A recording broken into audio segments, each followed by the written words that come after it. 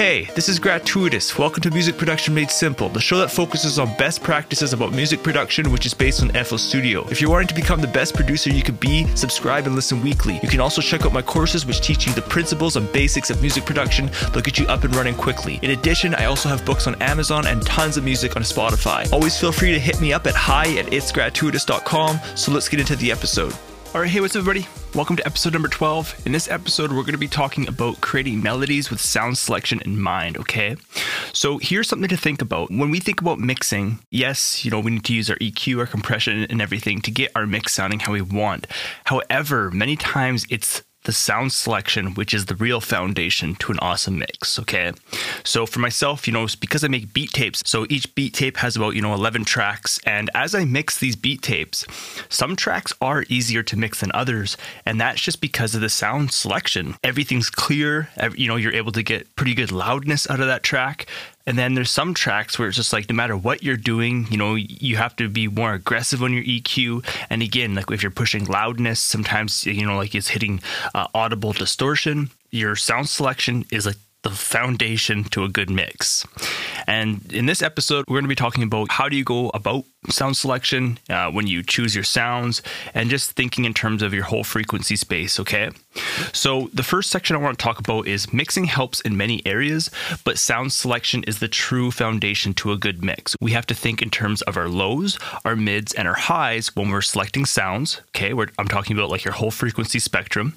And now in terms of like music theory, some kind of cool tricks that you can be doing to kind of play around with this frequency spectrum is you can be using tools like inversions. So if you have checked out my course, it's called Learn Piano for Beat Makers and Producers. I explain to you, how to play the piano from like a beat maker's perspective, but I share with you in that course about inversions, okay? So if you play the different inversions of a chord, you can kind of manipulate the frequency spectrum by playing up a little bit or even down a little bit. And what that is going to do is it's going to allow your instruments to fit in the mix a little bit better, maybe add a little bit more fullness, and get away from this frequency clashing. You can also do this with octaves and stuff too, okay? Another point here is if you want to add fullness into your actual song, you can also be layering. So don't forget about layering. It's really, really powerful. And then kind of like as a bonus tip, you could be using parallel compression for thickness too, okay? And layering is just, if you have one instrument, it would just be a matter of getting 2 or 3 instruments and playing like those same melodies. And now you have, a layered sound for a fuller sound. So I'm just going to take a little detour here. Then we're going to come back to, selecting what sounds and mindset that way. But I just want to talk about certain instruments. And when you select these certain instruments, what you can kind of do with them, okay? So what I want to talk about here is so when you are actually about to make a song, when you go to select a sound, what sound are you choosing? Why are you choosing it? And where should you use that sound? Okay. This is kind of like what you got to think about. And just to kind of go a little off topic here, I've also created a course. It's called Musical Rhythms. And I actually had a student ask me, they kept getting stuck with producer's block and they didn't know, how to proceed.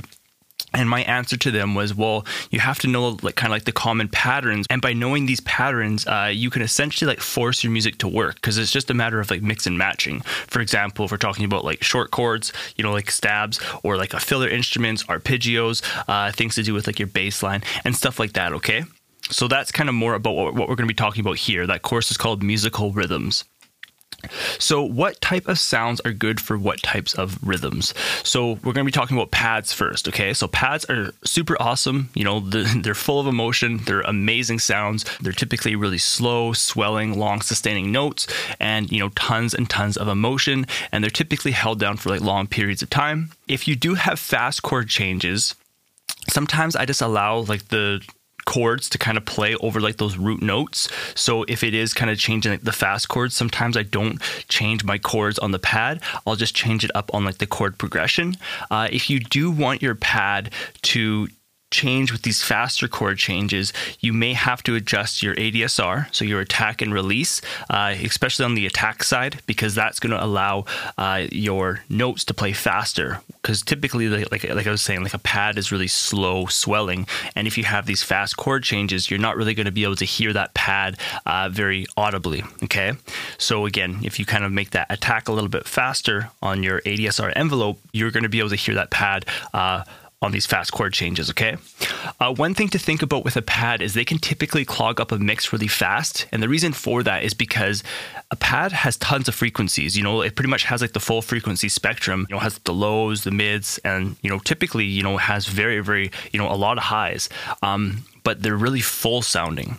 And a little cool trick when it comes to your mixing here. So if you're trying to mix your track and there's like that one kind of problem instrument, but you really can't really find what it is, what you could be doing is you can mute an instrument, and that is going to allow you to kind of treasure hunt to figure out what is the problem instrument. Once you found it, then you can solo out that instrument, apply your quick EQ and compression kind of settings, but then you always want to bring it back into the mix to reference in context of the whole mix, because mixing in solo is very dangerous. Now for our next point with this pad here, so it's pretty similar to what I was just talking about in terms of it can clog up a mix. This is a little bit different. So certain instruments, not just pads, but a pad is a good example here, is sometimes it's hard to make a pad stand out.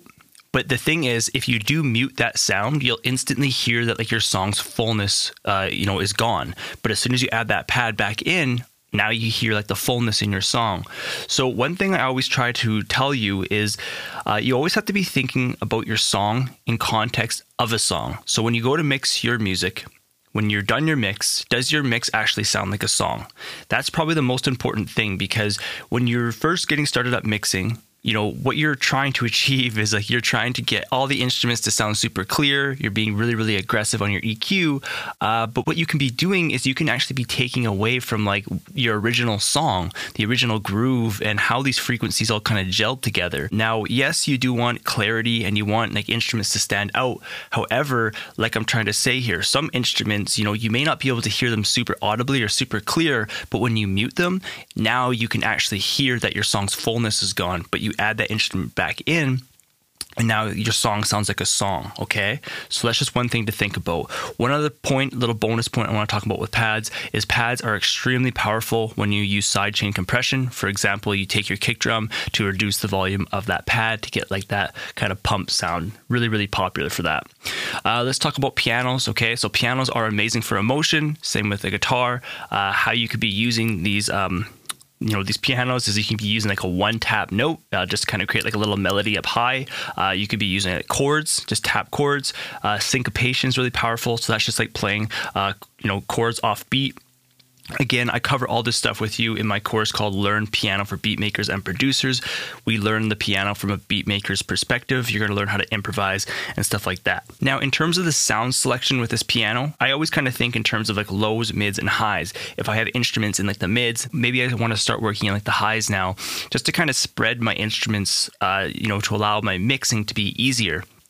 So in terms of sound selection and the frequency spectrum with the piano, so in the middle frequencies, okay, so with the piano, if you play like the middle frequencies, that'd be kind of more like A4 and like C5 and that kind of area.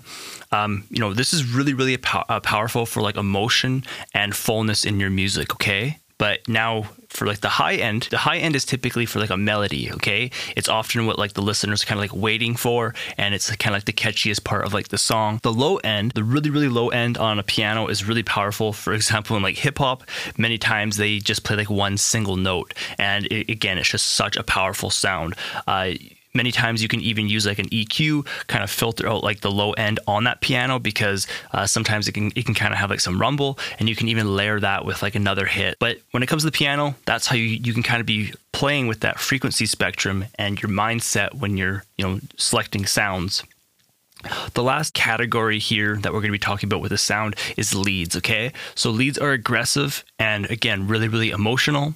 You have to remember when you select a sound, like not all sounds can hold their own, okay? So when we're talking about sound selection, this is kind of to do with like that layering stuff I was talking about.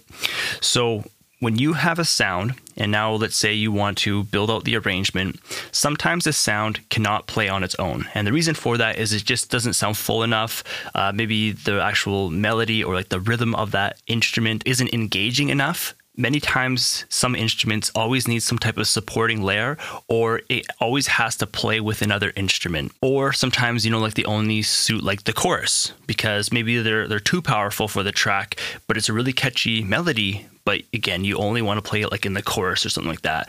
One little workaround you can do for that is if you do want to kind of start building it up. So for example, let's say you played the chorus with this lead.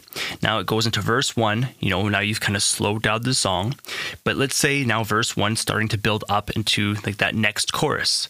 If you want to add this lead in, typically what I would do is I might use some type of filter, typically like a high cut filter, which is kind of cutting out like the high frequencies, and you can kind of build it up that way. And typically these sounds, you can usually only play like one note at a time. So like they're monophonic. And many times these VSTs have a button that allow you to enable that. And that means that you can only play one note at a time. And if you play in between notes, sometimes you can get like that slide depending on how much of your portamento knob that you've dialed in. When you are playing your lead, just think in terms of frequency space. Like when you play that lead, does it sound too thin? Well, then maybe you want a layer so that you add just a little bit of fullness onto that. Or maybe you have to have another instrument, which is it's different from your lead, but when you play them together, your track sounds full. So our next point is how to select sounds for the ultimate sounding mix, okay? So as you'll discover, some tracks are just easier to mix than others, but this comes down to your sound selection. And sometimes, you really just can't plan it. It just happens. So just like I said, when I had my beat tape, I had like 11 tracks, and on that beat tape, there might be like 2 tracks which are just extremely easy to mix in compared to the other ones. For some reason, the kick drums just blend super good with like the bass. Then, if I have like a pad and let's say like a piano or whatever, it's just, the sound selection that I've just chosen for that song. And, there was no real formula for it. It was just a matter of, as I was building the track, I wanted some chords. So it was like, okay, I want maybe some emotion. Let's select a pad. And then it's like, okay, well, piano is really good for emotion too. Maybe I'm going to play a little bit higher up in the frequencies because that pad, maybe it's like kind of like the lows and like the mids. Okay. And as you start building out this track, all of a sudden these sounds that you selected just go together. And when it happens, it's just amazing. When it happens to you, you're gonna understand what I'm trying to say. It just makes the mix so easy. Your sound selection is like the foundation to an awesome mix, okay? So how do you know if you have good sound selection? So when you go to mix your track, it's super easy to achieve clarity, punch, as well as loudness in the mix and master. Sometimes when a track has a lot of frequencies which are kind of clashing and stuff like that, in order to push your loudness, sometimes it's like you just can't get it as loud as another track. No matter how loud you're pushing it, all of a sudden you start hearing audible distortion in compared to a track that just had awesome sound selection. Okay, that's kind of a reference for you when you select sounds. To kind of give you a little indicator of have you chosen good sound selection and stuff like that. Again, there's no real formula, but again, you just kind of think in the back of your mind, the lows, the mids, and the highs. And if you kind of space out your instruments in such a way, again, even using tools like the inversions and octaves to kind of manipulate like the frequency spectrum, you can kind of achieve a really good sound selection almost every time. Now, here's something to think about if sounds are not standing out, okay? So is frequency masking going on? So when sounds cancel each other out and it kind of causes like a hollow kind of sound, you can maybe like flip the phase of certain instruments, or it just might be a matter of selecting a different sound, or are they kind of fighting for like the same space? So for example, let's say you have 2 lead sounds, they're both kind of in like that 2K 5K kind of area, 5,000 hertz kind of area, and if they're clashing, sometimes what you have to do is you might have to cut space for these other instruments. So you take out an EQ, you can kind of, cut a little bit around, let's say like 4K in one instrument, and then maybe cut then on like 2K in like the other instrument, just to kind of give space for each other. And a really powerful thing to do here is to use a multi-band compressor. I'll keep this simple, okay? So you have these 2 instruments, and what you can be using is like sidechain compression, but again, you want to be using like a multi-band compressor. That way you can kind of hone in on certain frequencies. And so when they both play, you can kind of reduce the volume of certain frequencies. However, if they play by themselves, then those frequencies are not reduced. And that's just a really powerful thing as you start getting more advanced in your music production. And it allows your music to be a little bit more dynamic because, again, when you use EQ, it's static. So what that means is that you've adjusted your EQ and it's staying there forever unless you've used automation. And again, the easiest way to approach it is just to use sidechain compression with a multi-band compressor. That way, when both instruments play, you can reduce whatever frequencies you want out of each instrument.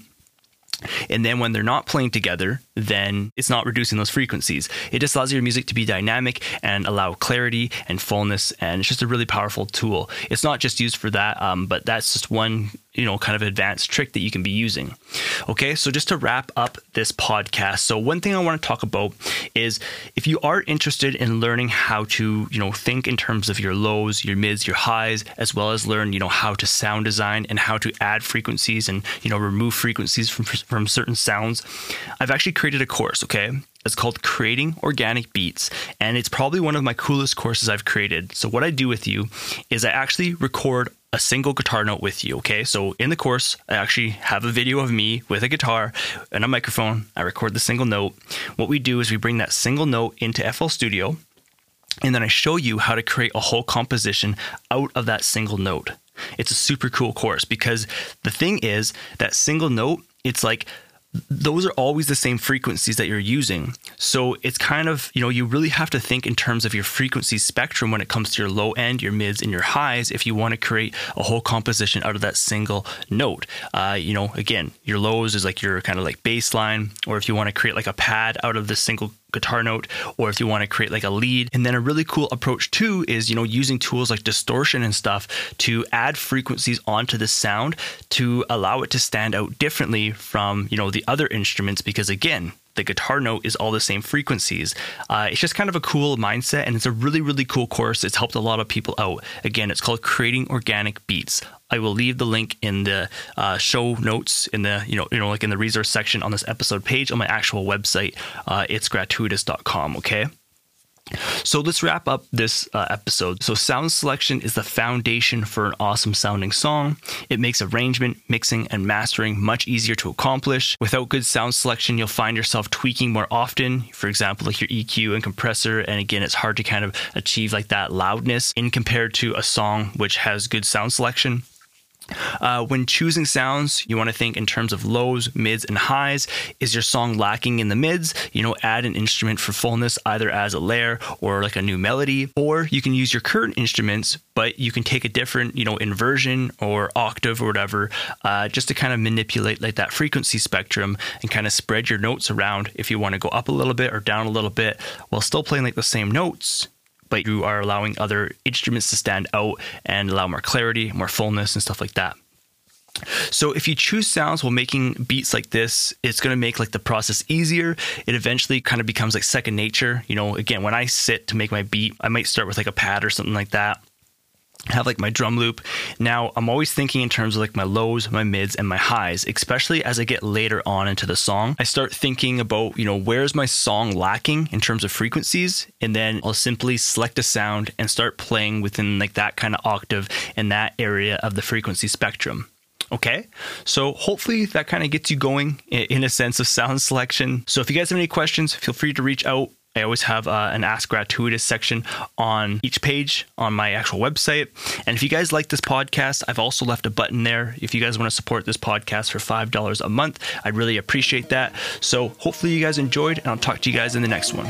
Thanks for checking out the episode. If you had any questions, visit itsgratuitous.com/podcast, select an episode, and submit your question at the bottom of the page to the contact form. If you'd like to take my FL Studio courses, see my current studio and podcasting gear, read my books, or are interested in lessons, visit the link itsgratuitous.com/learning. That page will redirect you to more info and resources. I hope the best with your productions. I'm Gratuitous, and I'll see you in the next episode.